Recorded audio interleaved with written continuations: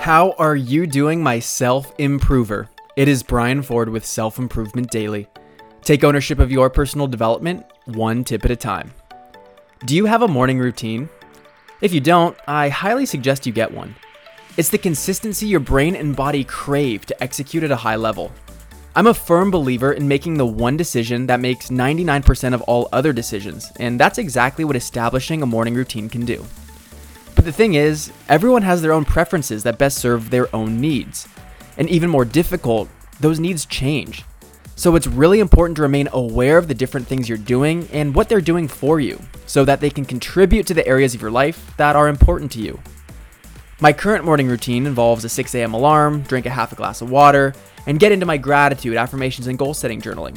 Then exercise Monday, Wednesday, Friday, and it's been really good for me for a long time, but I think there's more I can do, and I want to explore it.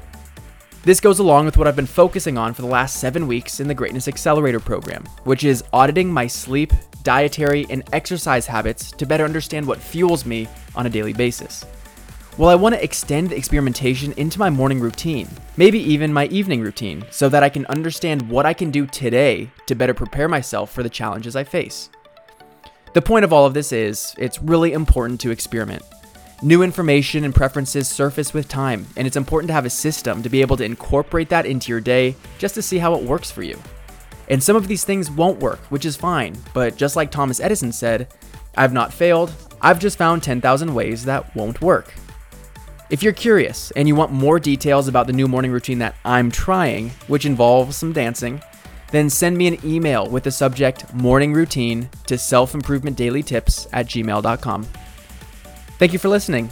I'll see you next time on Self Improvement Daily.